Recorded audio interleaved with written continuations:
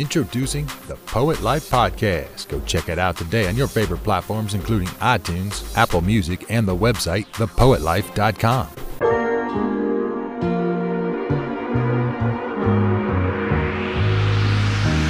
Find the way. Listen up, listen up. It's the Poet Life Podcast. I'm Christoph Wrights, and I'm super excited about what information that we have to present to you all by way of this gentleman here. His name is Z from Baltimore. Z from Baltimore. What's going on, sir? What's up, man? Thank you for having me. I'm excited. I'm excited to be here. Thank you for coming on, man. Tell me about your shirt right there. What's that about? Oh, so this is it says Popolo in Hawaii. Popolo is kind of like the word for black people in Hawaii. That's their Hawaiian word for us. And so yeah, it's kind of like it's supposed to be slightly offensive word for black people in Hawaii. But this one of my friends, she has a concierge service, and also she sells merchandise. And so she basically like took the word, put it on a shirt, and it's like, you know, we're gonna take this word. So that's what we did. And so this is Popolo in Hawaii. I get crazy looks when people see me out in public with this on, but I love it though. You know, I love it. Hey, we will turn a word, a phrase into a term of endearment, won't we? Yes, we will. You got to, man, because either that or it's gonna eat away at you, man. So right, we're gonna turn it. We're gonna turn it. Okay. Yeah, totally. So you said one of your colleagues, one of your friends made that shirt? Yeah, so she owns a concierge service called Planes and Champagne. And yeah, she sells merch. She sets up like tours, like for when people come to the island, she'll set up events for them. And she also she owns this Facebook page called Being Black in Hawaii. So one thing about Hawaii is that there are not a lot of black people here, like at all. Like most black people here are in the military. And so she set up this page called Being Black in Hawaii on Facebook. So that way we can find each other, you know, and it's been a really big help with promoting events and stuff like that. Man, the Juneteenth event we had was the greatest display of blackness this island has ever seen. And really? it all comes from this one Facebook page. It's called Being Black in Hawaii. So it's amazing. It's amazing. And she makes these shirts and a lot of stuff. So you're in Hawaii right now? Yes. And I'm in Maryland. Isn't this amazing? Yeah, man, it's amazing. This COVID it's messed up, but it has. It's weird how this thing, you know what I mean? Like from a curse to a blessing in some ways, you know, obviously in other ways it's just the worst. But, you know, before, when we first started the podcast, we thought we could only talk to people when they're in the same room that we're in. You know what I mean? And we were so limited and restricted because having to schedule, work around people's schedules to meet up, not just with the guests, but just the host alone trying to schedule, you know, J. Roddy has a son, and, you know, just life and things that happen is just super hard. But now I'm in a almost a closet right now, you know, and laptop, microphone, camera, and I'm talking to somebody in Hawaii. Yep, and I'm in my room, and it is baking hot in here because it is the middle of the afternoon, and I got two fans going. I'm glad my audio is good because I got two fans going in here, and yeah, man, it's amazing what this pandemic, although it is messed up. Lyrical Faith, she's a poet from New York. She put it best. She said this pandemic, this online community has liberated the poetry community because so many of us have connected in a way that we never could have before. You know, like I've met poets that I watch on YouTube for inspiration. Like I have a open mic tomorrow with Asia Bryant Wilkerson. She has the only poem that I've watched so much that I have memorized. And she's the only poet that I've ever have their poem memorized other than my own. And I have her featuring on my open mic tomorrow, which blows my mind, you know, and it's all because we're able to connect now through the internet, and it's dope. It's super dope. Right. Yeah. No, I can't remember what guest was on where we talked about the possibilities now, and I think we were talking about how a poet can now become an international poet from their home. Yep. But like you said, she's from New York, but she's going to be on your open mic and you're in Hawaii. Yep. So all of the poets or people who love poetry in Hawaii will know about her in New York. And so when this is whether it's over or whatever, when the world opens back up, she can now hit your line and say, hey, you all have an opening for a feature in Hawaii. And I would imagine you'd be like, what? Of course. You're you. Of course. Let's make it happen. Exactly. And then vice versa, I hit her up when I'm back, because I'm from Baltimore. When I go back home, New York is a couple hours away. So it's like, oh, y'all got some openings for a feature? Come through. Like I said, I've only been doing this for a short amount of time. I've only performed in Hawaii. I performed in Baltimore one time last year when I went to visit, and Black Chakra invited me to a show. And so that was the only time I've ever performed outside of Hawaii. And so like I'm setting up these relationships, building these, these connections now, so that when the world opens up, man, I'm trying to travel all over the country with these people that I've met online. Like I already setting up some stuff in New York, setting up some stuff in Texas, of course in Baltimore. Man, it's gonna be, 2021 is gonna be the year. Like it's gonna be the year. Definitely. Yeah. And I wish people would stop saying that, 2020, I thought it was my year, but COVID, it still can be your year. Yes. It still can. Yes. Your mind has to pivot. Like your moves have to pivot. You know what I'm saying? Like, as we've just been talking for the past 5 minutes, like, look how quickly we've been able to pivot. Yeah, exactly. Yeah. So, okay. What's your stage name again? My stage name is Z from Baltimore.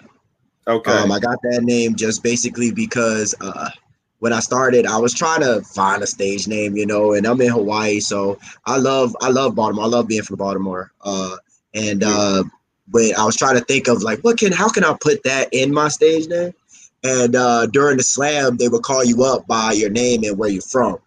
And then they just kept saying Z from Baltimore, and I come up and I was like, you know what? That's it.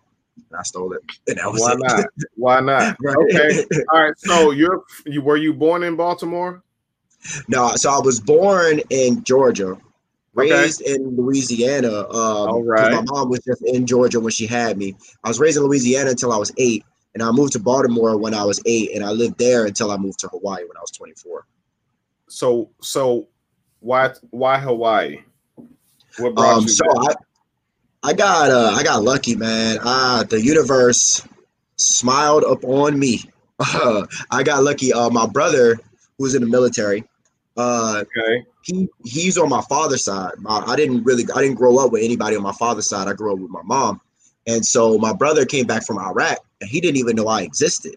And this is in 20, I want to say 2010, 2011, one of those years. And so he wanted to get to know me. So I went to Louisiana, where we're all like originally from, and I met up with him and we talked or whatever. And then a couple years later, he's like, well, I'm getting stationed in Hawaii, and I want to bring my son here with me, but I need someone to help me take care of him.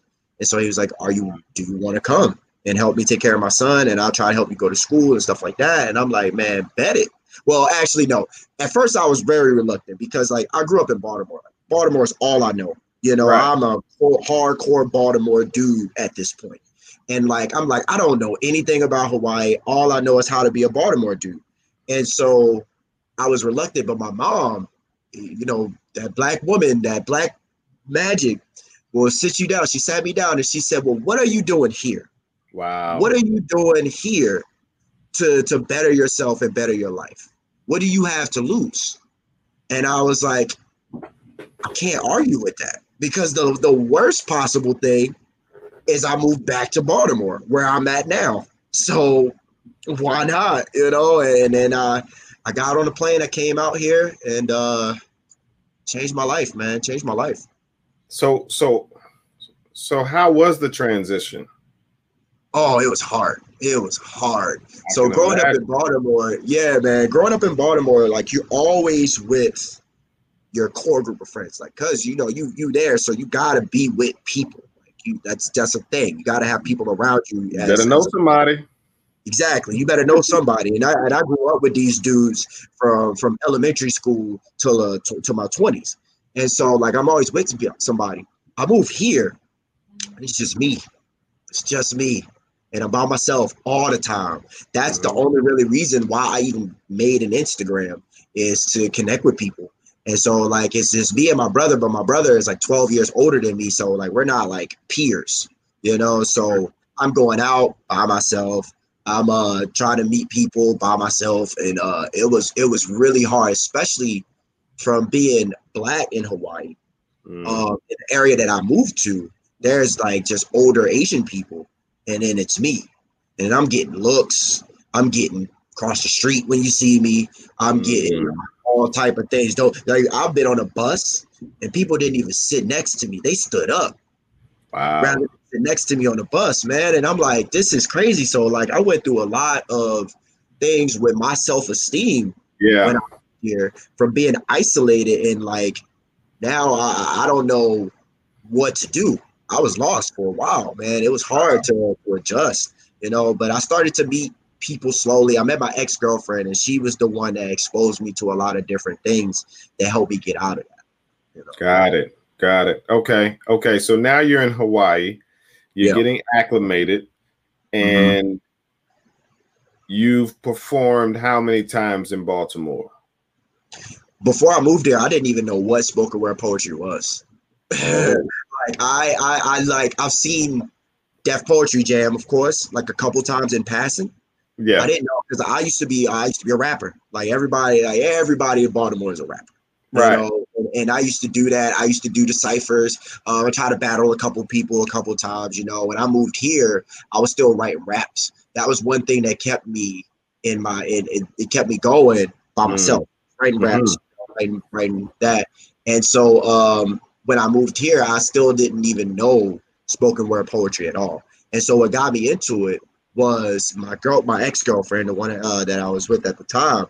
I was going through this change in my life. So she was really like Hawaii nationalist type. So one thing people don't know about Hawaii was illegally overthrown by America.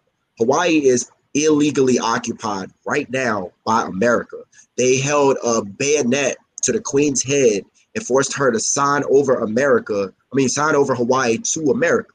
So a lot of people don't know that about this place. So people here, a lot of them don't consider themselves to be American.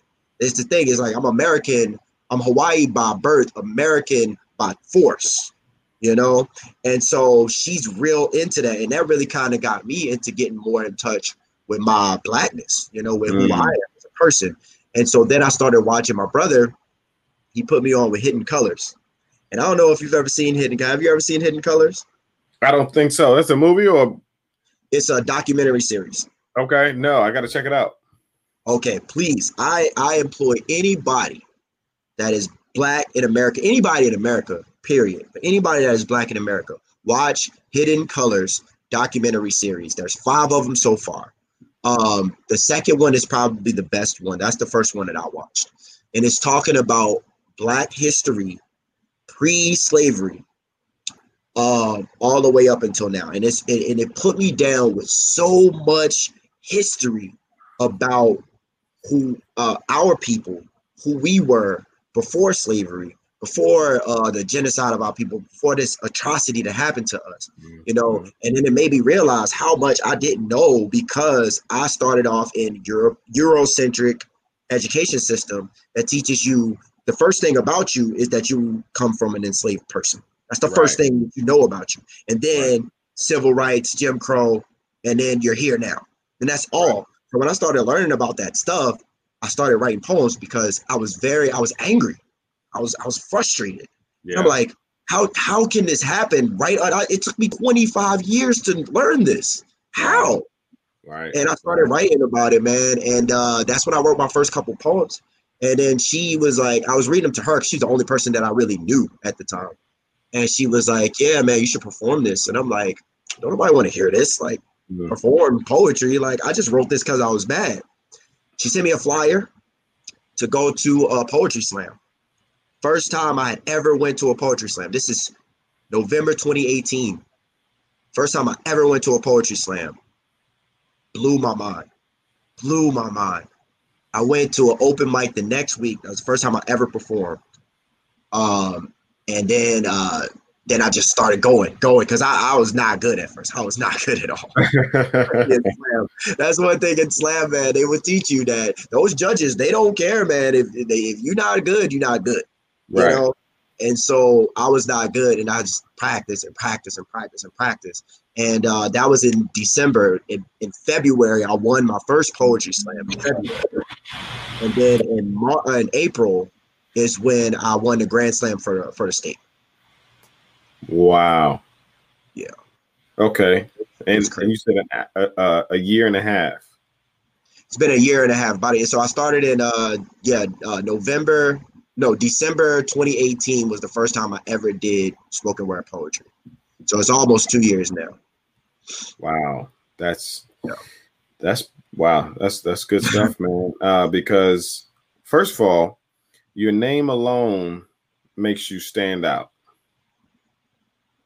Because now if you were Z from Baltimore in Baltimore, it might have been like, okay.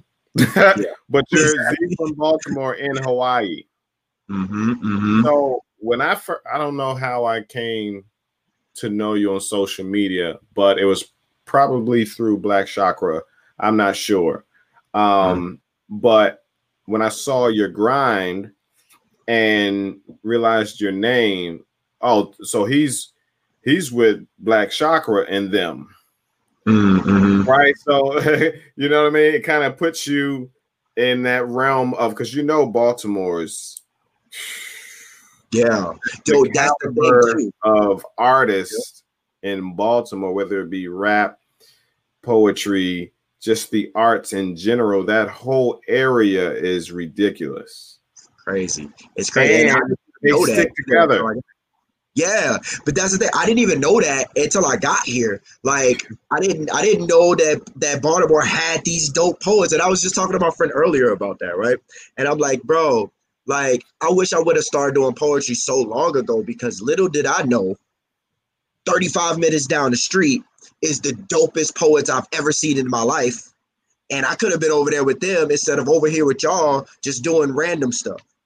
Like, it's crazy. It's crazy. But yeah, those poets in Baltimore, Black Chakra, Metamorphosis, Lady Breon, Kenneth something, those are amazing writers, man. And I don't know them personally. I met Black Chakra once, and I've done his open mic a bunch of times. I don't know them personally, but I would love to get to know them more, because they're amazing. They're inspiring. Sure. Yeah.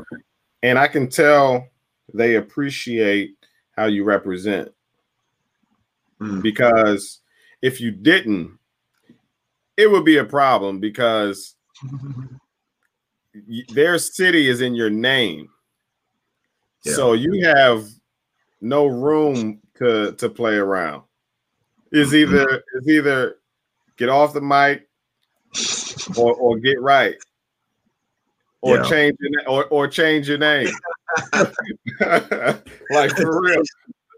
They take Baltimore serious, man, and rightly so. That's good.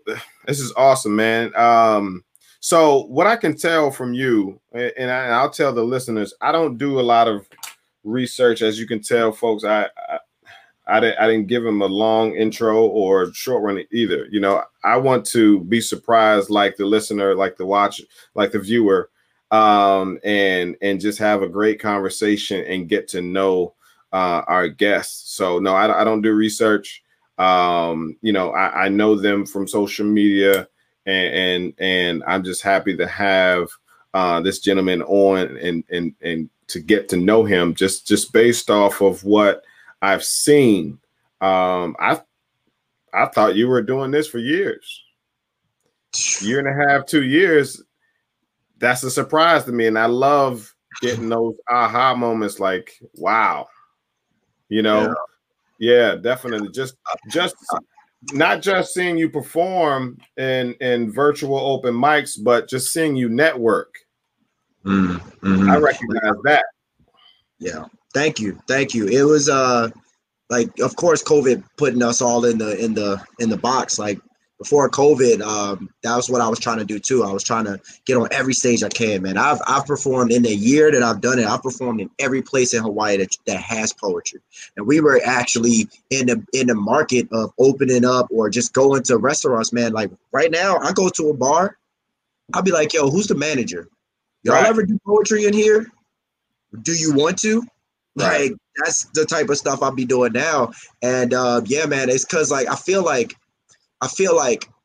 poetry was a love of mine that was always there, but you never noticed it. It's like in the movies, when you got like, that's your friend until she, take off her glasses, let her hair down, and it's like, oh my God, who is this woman? And that's how I feel like poetry was to me, because I knew I knew it existed, but I didn't know until I got on that stage and read that poem.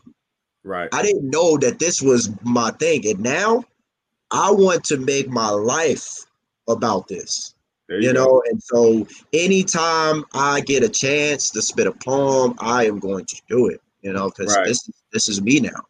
Yeah. So let's talk about Hawaii, man. How is the scene out there? How's the poetry scene? Oh, the poetry scene here is dope, man. Like, people, and the one thing about Hawaii is that people do poetry here for the love of it. Do poetry because they love doing poetry. Don't get me wrong. Hawaii Slam team has, what was it? I want to say 2015 came in second, and I think it was NPS. They came in second, or I believe it was 2015. So they got a dope slam team. When I came into the scene, it was kind of going back down because it fluctuates. And it was fluctuating down a little bit when I came into the Hawaii scene. But people here are dope poets. They're really, really dope. They really write about Hawaii issues, but they write about human rights issues and all type of stuff. And they have poetry stuff every Thursday. Every single Thursday they have something doing with poetry. And so to get to know these people has been a blessing to me. They inspire me to write more, to come out, just to be a genuinely dope person. People in Hawaii are just genuinely nice people, and like it rubbed off on me a lot. Like, I go back to Baltimore, my homies call me weird because I'm not like that anymore. I'm like, I just try to be a human, and so the Hawaii scene out here, they're really, really do it for the love of it. The slam scene is dope too. The only thing about it is that it's an island.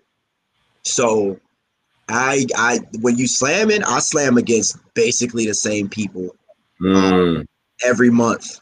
That's the only downside to being on an island. Like, it's some people, like tourists, they'll come in and they'll slam, but if you getting into the Grand Slam, then you got to be here when the Grand Slam happens. If you're a tourist and you just came here for a week and you slammed and you won, you ain't gonna be here for the Grand Slam, So it's like, the downside about it is that I gotta slam against the same people over and over. That's why I love doing these virtual slams. Like, I needed to do these virtual slams to get better, because not saying that people here are not good, not saying that by far.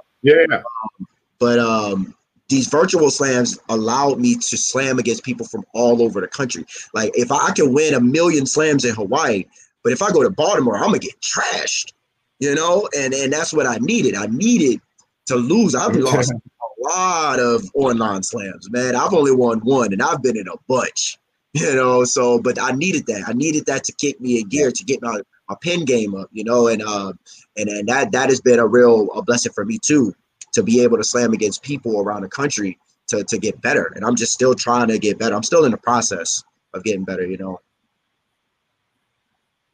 That's awesome. Awesome. How much do you write? I wish I wrote more. I'd say that. I write because Okay. I have two jobs on top of doing poetry and doing events like that. So I work at two different places. So I'm always at work or tired. But I try to write like once a week, which is bad, but I do more practicing what I have than writing new stuff. But I'm trying to get back at like, but when sometimes I sit here and I just binge watch video after video after video after video, and it gets me in that mode. But it's only when I have time to do that is when I have the time to write. Gotcha. It seems like you've been able to build a platform out there. Yeah. What's that look like for you? Like, I understand you put on events.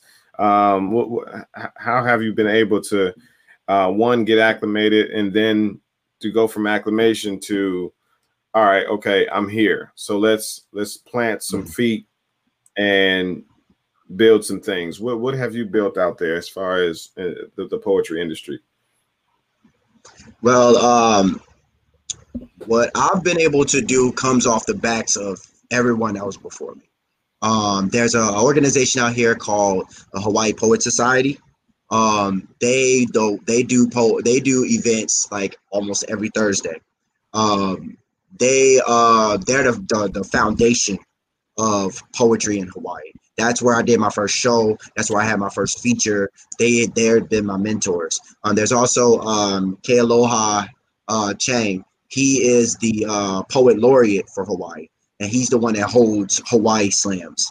And so he does that every first Thursday. So like there is a foundation of poetry here already. What I did came from another mentor of mine.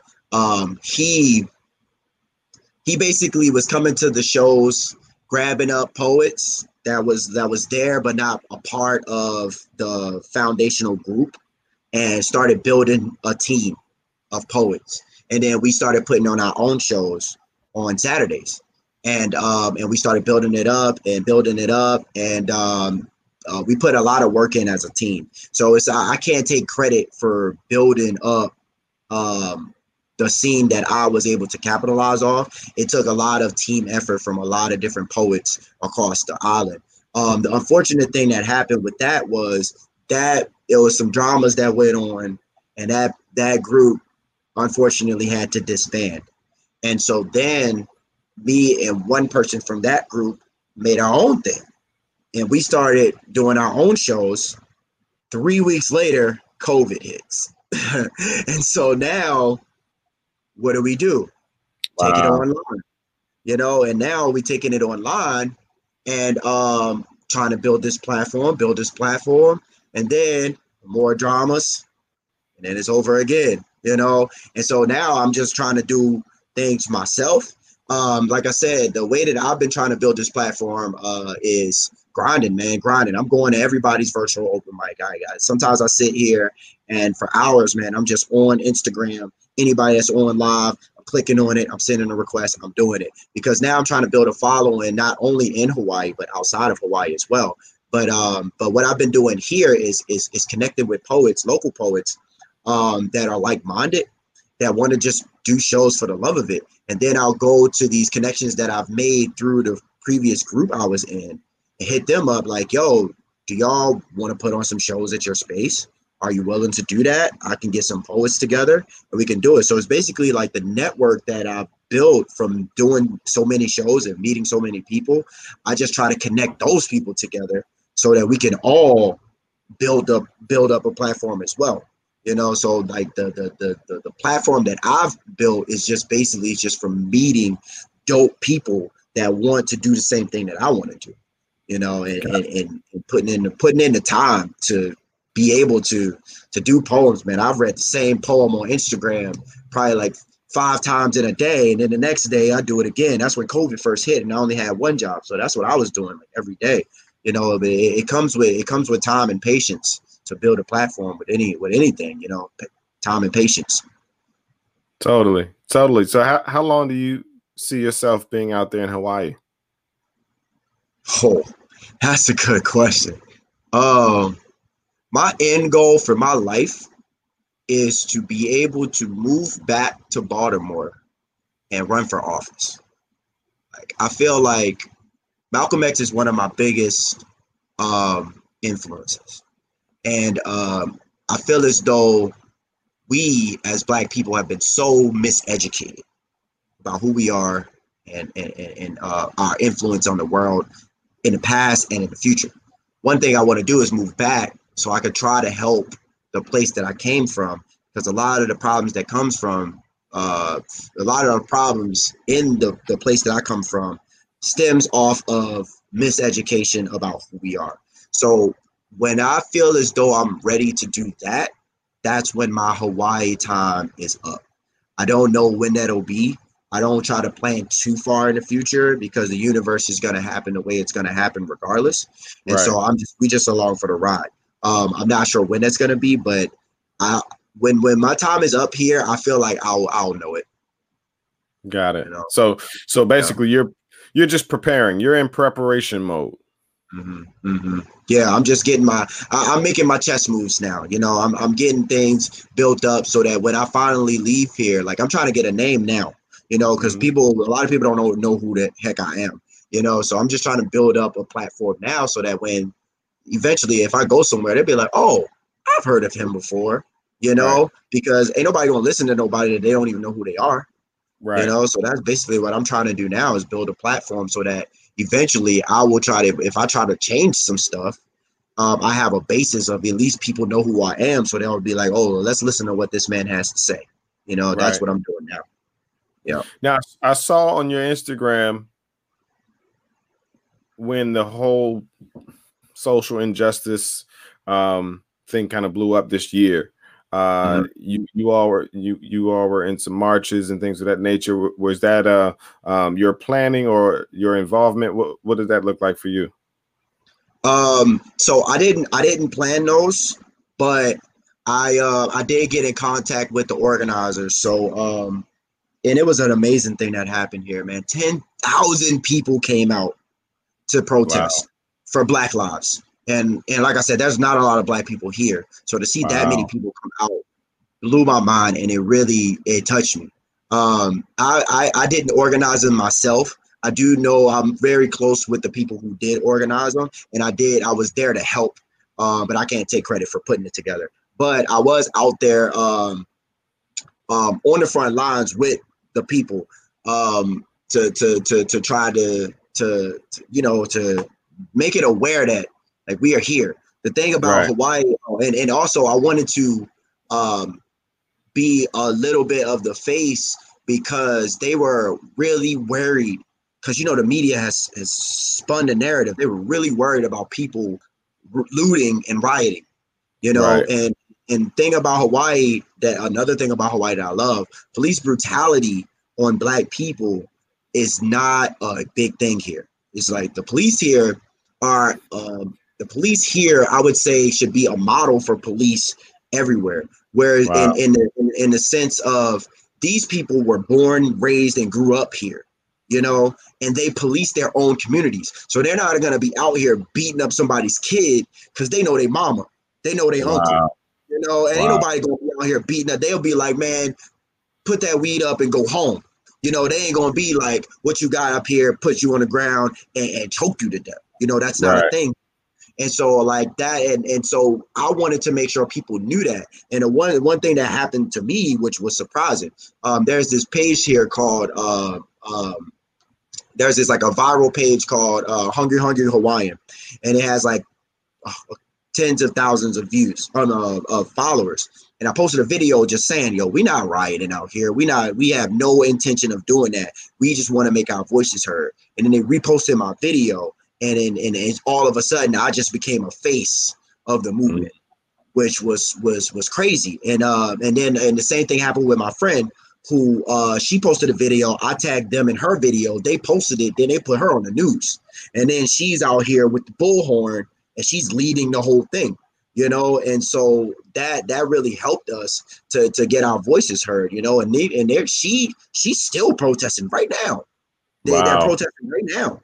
To keep the momentum going and because she's from she's from the same city that Breonna Taylor was killed in, and she said she knows people who knew her, and so that hit her real deep, and so she's still out here doing it, you know. So the thing about Hawaii, like I said, it's not a big problem here for police brutality, but the people here care about it. You know, they care deeply about human life, you know, and so it was amazing to see all of these people come out here to support us. It was super dope, and I'm just happy that I was able to be a part of it, you know.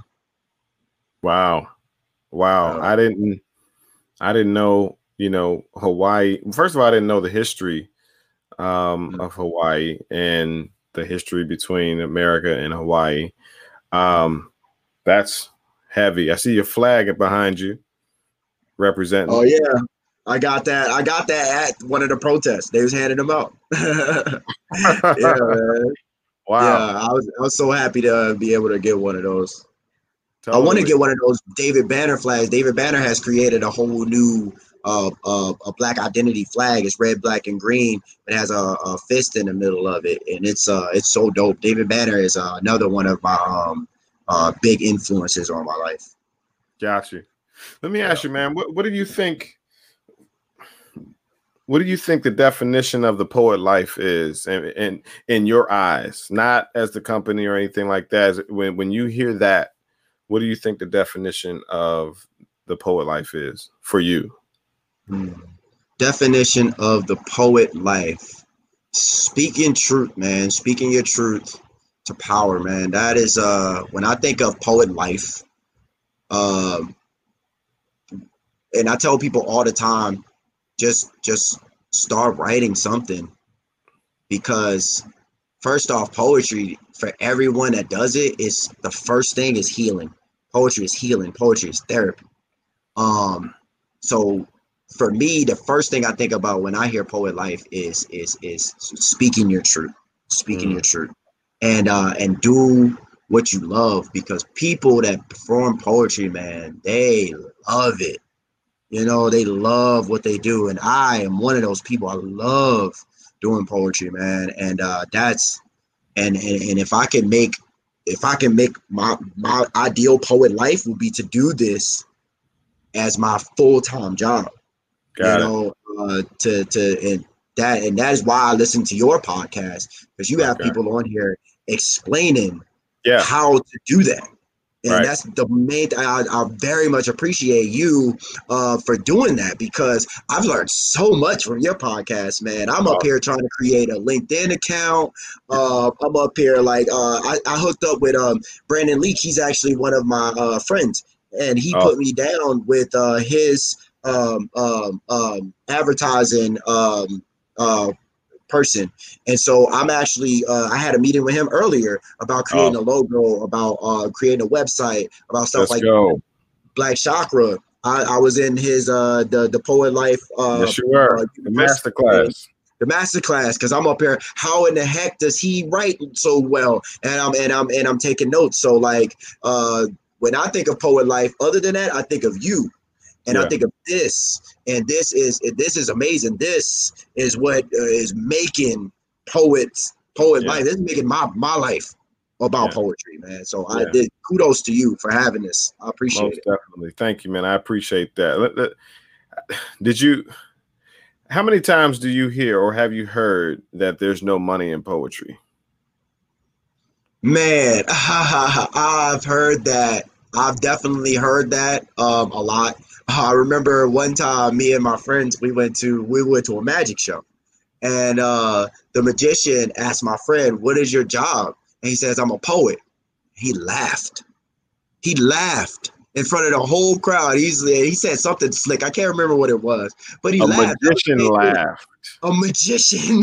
He laughed because he said, "You're a poet." What? Because he had him repeat himself like 3 times. "I'm a poet."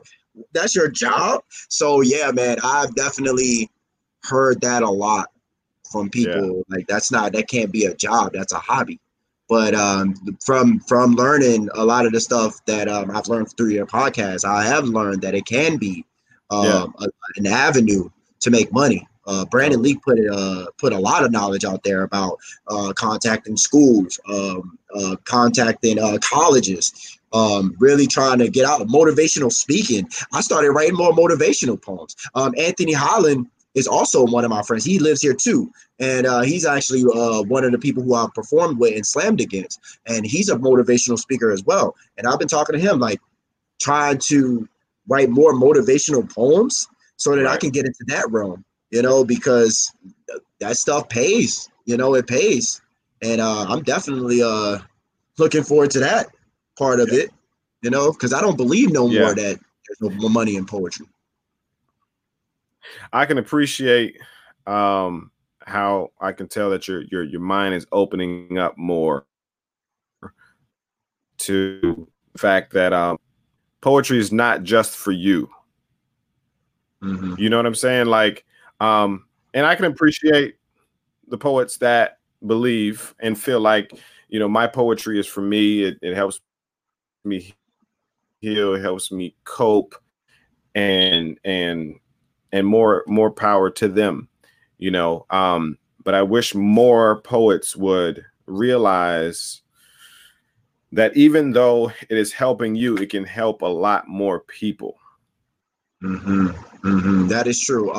Any poet, you know what I mean? That same poem that you wrote because you were feeling the way you felt. Mm-hmm.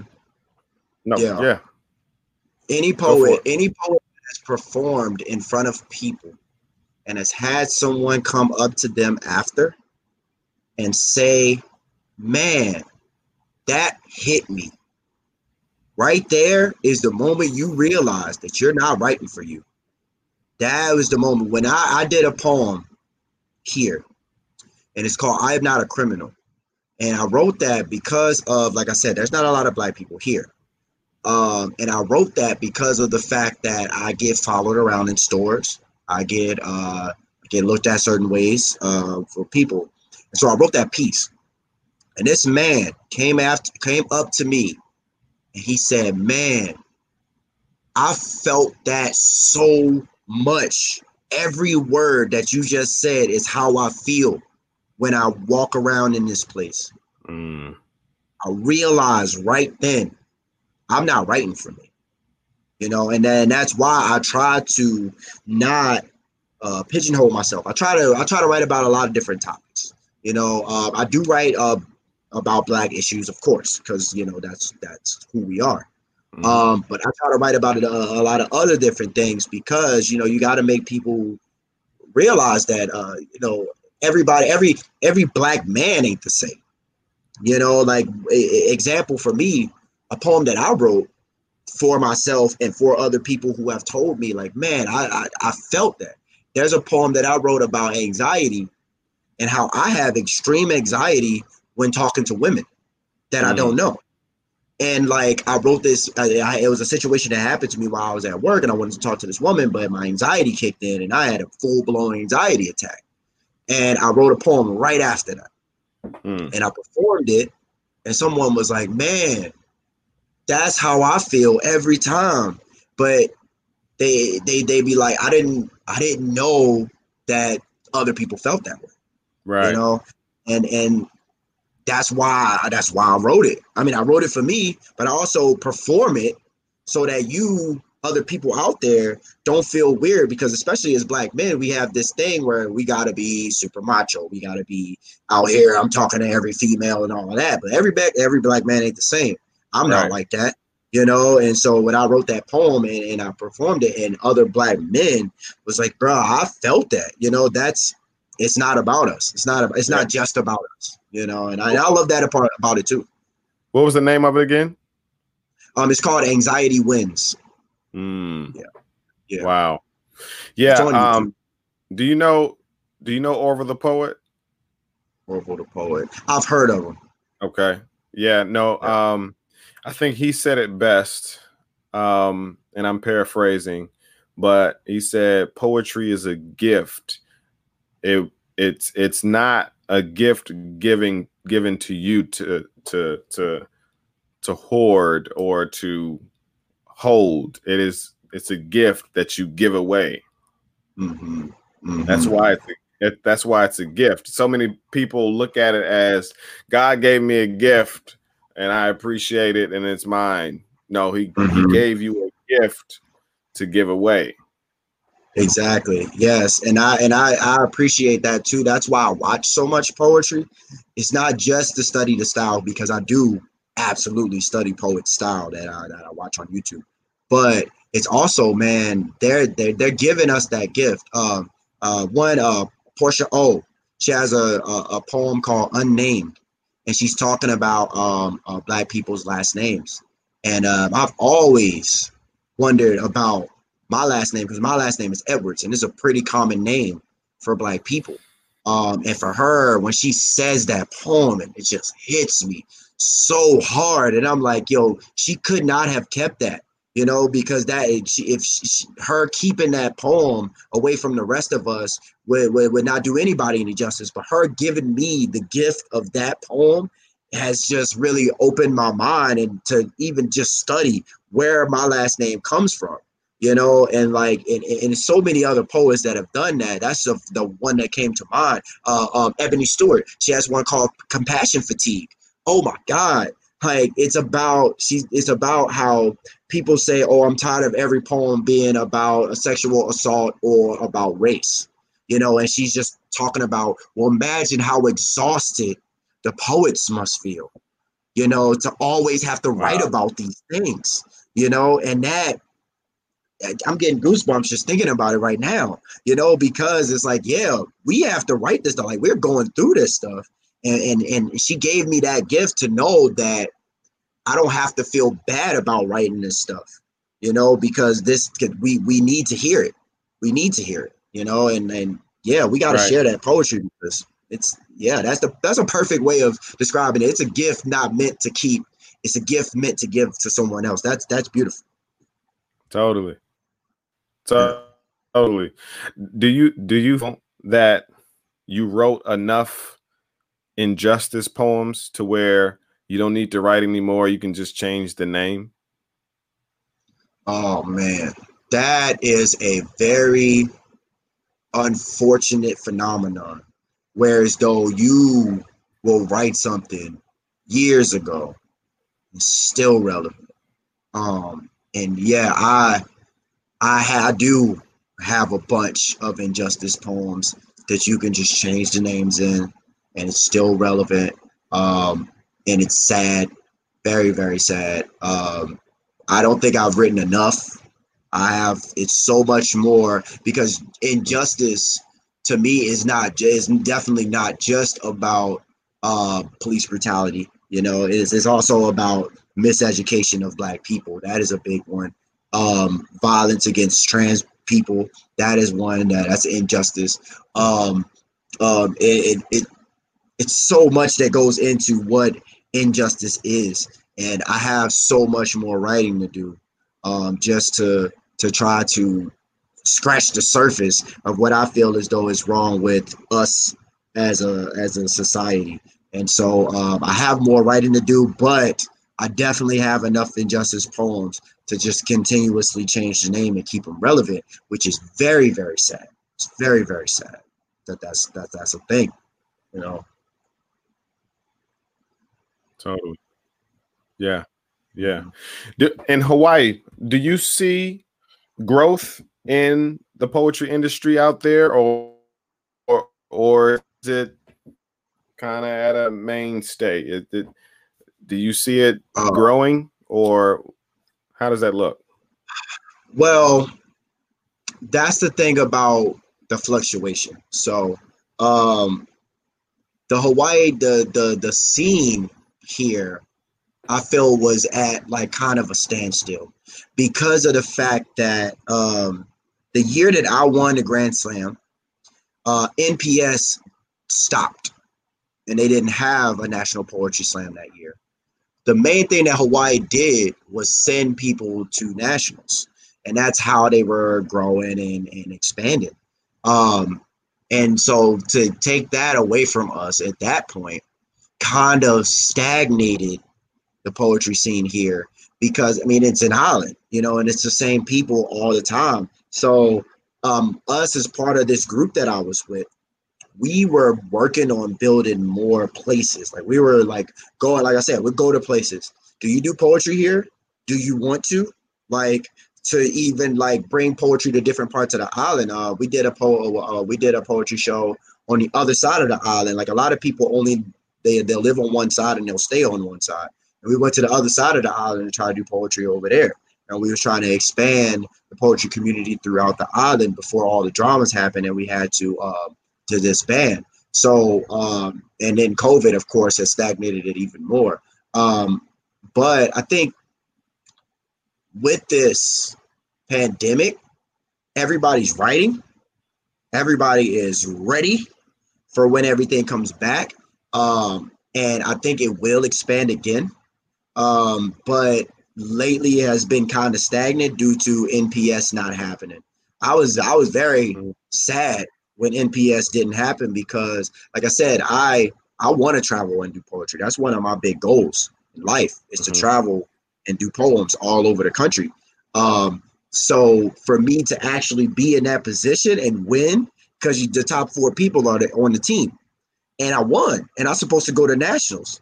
They didn't even have nationals. That's the first time they didn't have nationals in so long, and that was devastating for me. But I mean, it is what it is. But I think that is the main thing that has stagnated poetry here. I mean, people come out every week to do poems, but that's pretty much it. But once this is over, I and a couple other people that I know are really planning on, like I said, expanding to more places, more days. I'm trying to get all of these people that I've met on these virtual open mics come out here and do a feature, man. Let's do this. Let's work. Like let's sell out all of these places because we want to see you do some dope stuff. And before the drama happened with that group, we had a lineup of people that were supposed to come here. Ebony Store was one of them. King Yao, we were supposed to have him. We were supposed to have a lot of different poets to come out here, but all the dramas happened and shut it down. But I'm trying to build that back up. I'm trying to build these connections with these same people to get them to come out here and really make this thing thrive again. That's my goal in Hawaii before I leave. Hawaii was one of our stops for fighting cancer with poetry until all of that happened. And then COVID, COVID, right? And so our plan is to do what we're doing pretty much now and work digitally, work virtually, and I really want to challenge you and others that may be listening or watching to really embrace this virtual world and not wait until, I know you're in preparation mode, but even now, not even anticipate the world opening, like embrace the now and figure out what you can do now virtually. Yeah, I got the open mics and in the other things, but if you really think about it, it is still doing the same things as before. It's just virtual. You know what I'm saying? And continue to do that, but also start to think about things that are outside of the box, things that people aren't thinking about, and say, oh, that's how things change in the poetry industry when we do something totally different that no one even thought of, right? One, there should be a whole lot more podcasts in relation to poetry. You know what I'm saying? Like we're wordsmiths. Like you said, Anthony Highland, he's in the realm of public speaking. Poets speak very well. Yeah. And they write very well. Why not get into that realm or education and put a little curriculum together and use poetry as a product, as a tool, and say, okay, all right, let me teach public speaking through poetry. You know what I'm saying? Like, that's where the industry comes in. You know what I'm saying? You interrupt other industries with yours. And they say, yeah, we can do that. We can do, okay, all right, I see it now. And now it's not just an open mic. Now it's not just the poem from my woman. You know what I'm saying? Go for it. Yeah, I was surprised to hear that poets were writing jingles for companies. I didn't know that was a thing. But when you think about it, and you watch a Lexus commercial, they dropping some bars in there, and I'm like, bruh, wordsmiths, exactly. I didn't know that was a thing, and that's something else that I've looked into, man. Like I said, watching your podcast is really to start the wheels turning as to how I can really use this in a different way to try to make it into a whole nother industry, a whole nother thing. And I'm like I said, I'm still in the beginning stages. I'm still like in the infant stages of being a poet. Blows my mind, bro. Yeah, and it's crazy, but and I'm really still in the competitive mode too. Like, so I got a battle coming up too for All Def Poetry, and I'm gonna do a 5-round battle on All Def Poetry's YouTube channel, and that's gonna be on Tuesday. And with Introverse? Yeah, with Introverse. Yeah, Introverse and All Def. We're gonna do a 5-round battle. So me and Brandon Leak actually battled before, and we only did 1 round as an undercard. And so now I'm gonna battle a different dude, and we're gonna do a whole battle. You know, and so like to be honest, this poetry battle thing could be a thing too. That could be a thing, because like we were talking with Princess Powell, he was talking about caffeine, like Caffeine TV. That would be a dope thing too, to just have poets battle it out, you know, at a whole channel. That'd be the whole thing. It's poets battle, and it ain't even I'm gonna come at you personally. It's just like I got 5 dope poems. You got 5 dope poems. Whose poems are the dopest, you know, and let the people decide. That's a whole nother realm right there, you know. That's different than slam poetry, you know. So there's a lot of different things that we can do, even with the realms that we're in, because like I love competing, and poetry actually gave me another reason to compete, because I used to play sports, and once you get to a certain age, you can't play sports no more. What else can I do now, you know? And poetry just reinvigorated my competitive spirit. And so and I'm trying to what can I do now? How can I curate that into an industry and build from there? So that's what I'm focusing on now as well. That's awesome. Is there slam and open mics in Hawaii? Have you traveled as of yet to perform somewhere? Oh no, you no. Okay. You had planned to, but COVID had happened. COVID messed everything up. Yeah, I'm planning it now though for next year.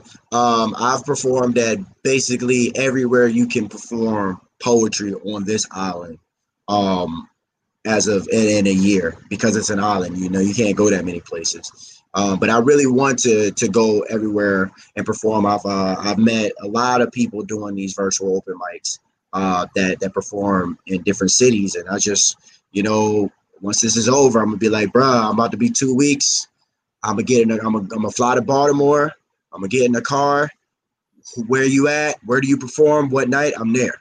You know, and that's my main thing is like I'm trying to take advantage of every single opportunity that presents itself to me, you know, and that's my main goal with this poetry. Like, anybody, you want me to do anything, anybody out there listening, hit me up. If you want me to do whatever, you want to do a show, hit me up. You know, you want me to be on your podcast, hit me up. You know, you want me to do anything that has to do with poetry, hit me up. Let's work. Because that's what I'm about. I'm about working, getting this work in, man.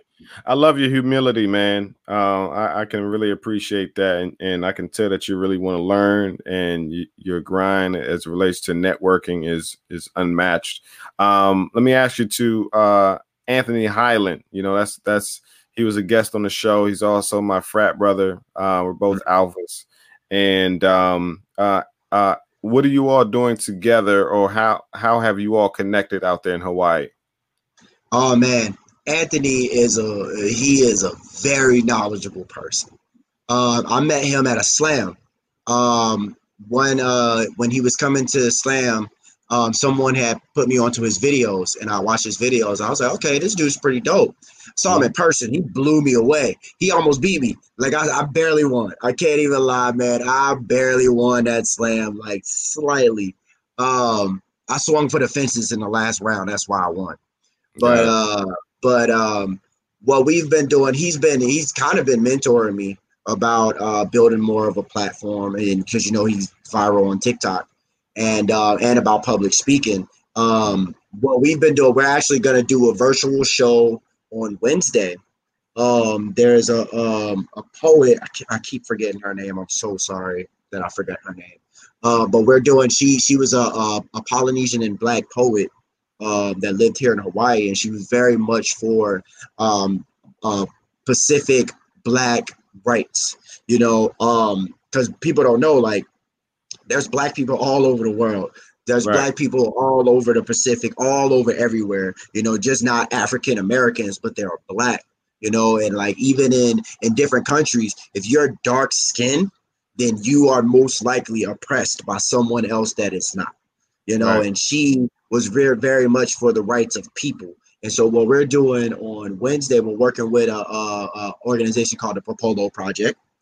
And they're putting on basically like this honoring this poet, and we're gonna do some poems, a virtual showcase about that. And then I had another show that I was gonna do in person, whereas though me and him were gonna team up, and we're gonna just showcase some other Black artists around the country, around the island. That's one of my big things too, is that there's not a lot of Black people here, but if you know as well as I know, Black poets are the dopest, like they are the ones, no offense to any other poets, but Black poets be bringing it, and so what I've been trying to do is connect with more Black artists on the island, and we can build a network as well, because it's like, I don't want people to feel how I felt when I moved here, just isolated, and I have art I'm writing, but I don't have anywhere to go to perform this. I don't have anybody that wants to listen to it because I don't know anybody. So me and him, we're trying to change that. We're trying to have a place for Black artists to express themselves, and then to, build our own community, not trying to take away from anybody else's community, but we should build our own. And that's what we're trying to do here. Got it. Good stuff. I want you to, keep in the front of your mind the word ownership. Whatever you come up with, whatever idea that you think of, just keep thinking ownership. You know what I'm saying? And appreciate opportunities and things of that nature, and as they come, but just keep that in the front of your mind. Ownership. If I get a call from Caffeine or whoever else that wants to link up as it relates to the podcast, great. But we got to talk partnership. We're not, you know what I'm saying? It's on a level of, we may not be huge now, but I know the value of what I have. You know what I'm saying? And so I think that is the biggest thing that we as poets have to work on, and that is knowing the value of our art. Because poets will say it themselves about themselves, there's no money in poetry, or this is a what do they say, broke something, but it's always in relation to being broke. You know what I'm saying? A broke artist. I'm just a broke artist.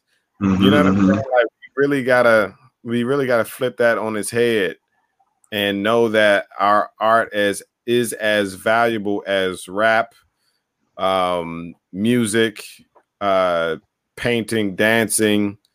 You know what I'm saying? Like, we literally narrate movements and revolutions. You know what I mean? So if we put a value on what we do and not wait for others to put a value on it, man, we can take this thing to the moon, man, and beyond. Yeah, absolutely. That's one thing about poetry that I like and that I see where we should be at. Like, I love, because poetry is a part of being human. Like, some of the earliest art that humans created is poetry. And like, it don't matter who you are, where you live. It don't matter if you are in a jungle in the Amazon. In somewhere in that tribe of people are poets, because they could be not exposed to any other humans on earth for the whole life, but they got poets, because poetry is a part of being human. And I love that. And that's why it resonates with so many people in such a way. And I feel as though poetry, spoken word poetry, should be as big, if not bigger than hip hop. You know, like we should be the ones making millions of dollars, because we talking about real stuff. We talking about the real human condition. Not saying that rappers don't, but I mean, bro, you listen to a lot of rap these days. They not speaking no substance. You know, what we're talking about is real stuff that moves people. It moves you. And how is this not as valuable as hip hop is? And it needs to change. Like, we need to bring back the Def Poetry Jams. We need to bring back the verses and flows. We need to bring back those things to bring it into the forefront. And that's why I very much appreciate Brandon Leak, because he just brought poetry into people's living rooms that didn't know it existed. Yeah, you know, and that is a big step forward for us. And we need to capitalize off of it. We need to take this to the moon, like you said. We need to take it to the moon, man. To the moon. Yeah. Yeah, there's one thing I'll say as it relates to rap. I don't care how bad a rapper is, you know, they could be terrible, but they'll still say my rap career.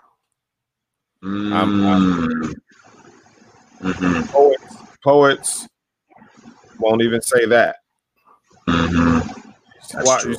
You see that? That is true. That is absolutely true. Yeah. And we'll laugh and be like, you don't have a rap career, but at least they believe that they have a rap career, or they're working on their rap career. You know, when was the last time you heard a poet say my poetry career? Dad, those two words don't even sound like they go together. You know, that's messed up. You know, like I'm guilty. I am guilty of that, man. And even when I speak about it, because like I said, I have 2 jobs. And even when I speak about how I want my poetry to be my second job, I say my poetry, not my poetry career. So that is absolutely right. And I'm still, like I said, I'm still learning to have that bond state, you know, and that's one thing that I really am working towards, to change that mind state, because this can be career. This will be my career. You know, this is what I want to do. Awesome. Well, let's make it happen, man. You know, let's stay connected, and let's build a mastermind and keep our minds together, man. Iron sharpens iron, you know. So whatever ideas that I have, I'll definitely, you know, be able to run things past you and you know, see what your thoughts are, and vice versa, you know, because there is no industry with just one poet. You know, we have to build an army of poets with the same mindset to where we know that this art is marketable, it's valuable, and it can be used in so many ways, you know. But at the outset, we got to know that. We have to see that, you know. Z from Baltimore, thank you, brother. I really appreciate you coming on all the way from Hawaii. That just blows my mind, man. Thank you so much for having me, man. Like I said, I very much appreciate your platform. I'm an avid listener And to just be on here is an honor. So I appreciate you, man. Thank you. Most definitely. Ladies and gentlemen, this is Z from Baltimore. We can't wait till he comes back home to Maryland. Yes, sir. Yeah, definitely. And so we can see you in action and in person. And you see his Instagram. It's actually the letter Z for everybody on the podcast listening. And you can't see the video. It's the letter Z, the word from, and the city name Baltimore. Z from Baltimore on Instagram. Check him out. How often do you do open mics? I do open mics every Saturday at 9 p.m. Eastern time, 6 p.m. Pacific, 3 p.m. Hawaii. Awesome. So he just gave you a whole schedule, so you can check him out on a weekly basis. He's doing some awesome things. Obviously, you know, I recognize his grind, his networking. I did not recognize or know that he was only in the industry for a year and a half. That just blew my mind, but it really excited me right here and today to see how fast he's grown and how humble he is. And I think that's why he's grown so fast, because without humility, you wouldn't be doing the networking that you're doing. You know, you just be like, I'm Z from Baltimore. You know what I mean? And y'all need to get to know me. You know what I'm saying? So I can appreciate the other way around, man. So listen, really excited about you. We're going to stay connected with you, and everybody watching and listening.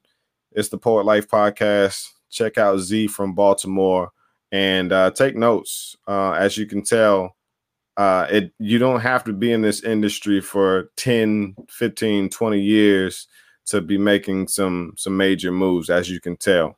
So I'm not going to hold you too long. It's the Poet Life Podcast. Go to thepoetlife.com for everything that we have going on. Subscribe to our YouTube page, Poet Life TV. It's the Poet Life Podcast. Thanks for checking us out. Introducing the Poet Life Podcast. Go check it out today on your favorite platforms, including iTunes, Apple Music, and the website, thepoetlife.com.